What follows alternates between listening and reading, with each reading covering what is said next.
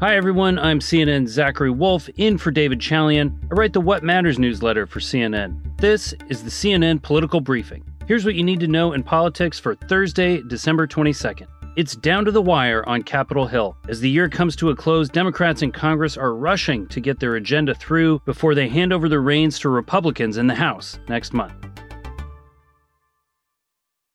We have an agreement now. It's taken a while, but it is worth it.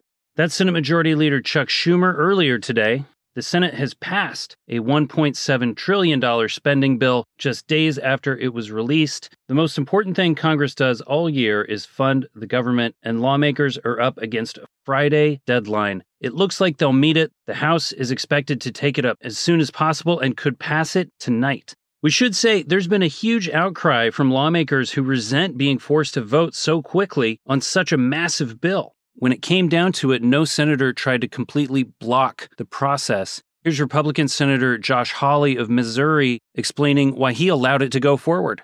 Well, and they've got the votes for cloture on it, so it's going to pass. So what can you do?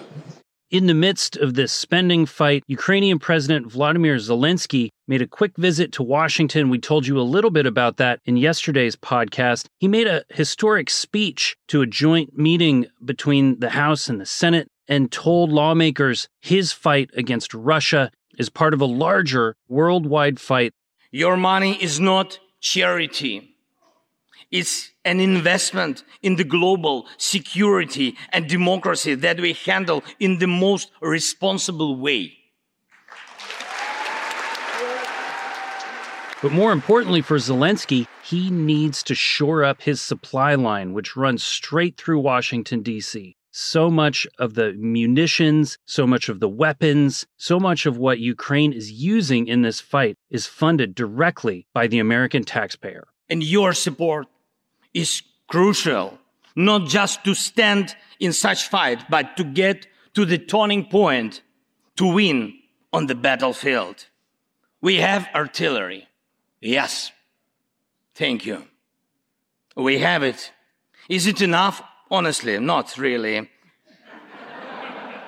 And more than a lot of people, I think Zelensky realizes that spending is going to change a lot next year when Republicans take over in the House on Capitol Hill. One notable moment from the speech is when he turned around and handed a Ukrainian flag signed by soldiers from the front to House Speaker Nancy Pelosi. Here's Pelosi describing Zelensky's message.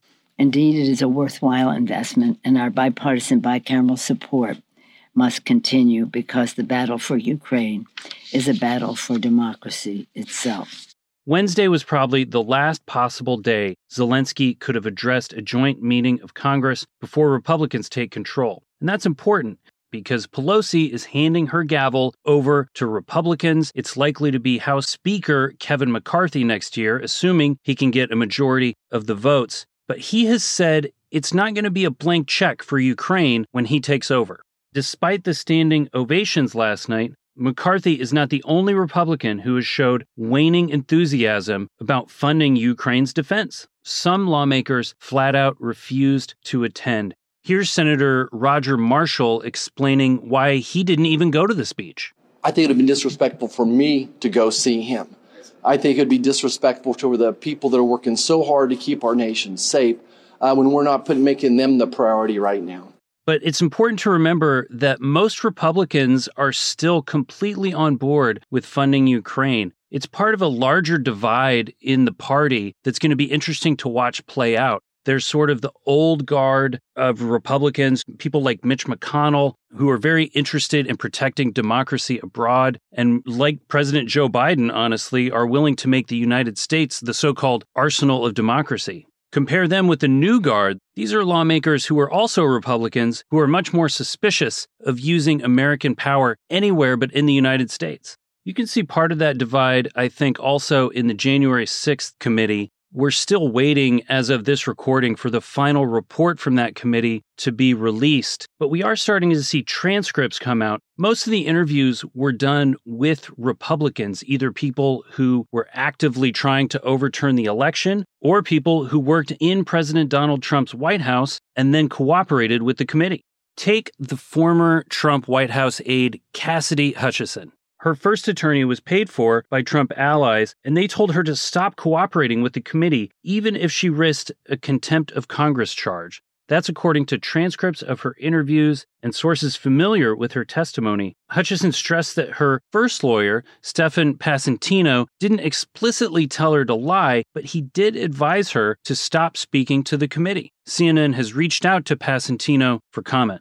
While Democrats are trying to push through these last bits of their agenda, we're getting ready to turn the page. We're reflecting not just on this past week, but the entire 117th Congress. Going forward, Republicans are going to have that House majority. They're going to have a lot more power over what actually passes, starting in January.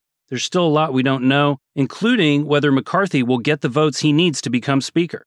CNN Political Briefing will be back next week with my colleague, Abby Phillip. Make sure you come back to CNN throughout the days to come. We'll have a lot more, both on the January 6th committee and Ukraine and all these other stories we've been talking about this week that are unresolved as lawmakers try to wrap up their business for the year.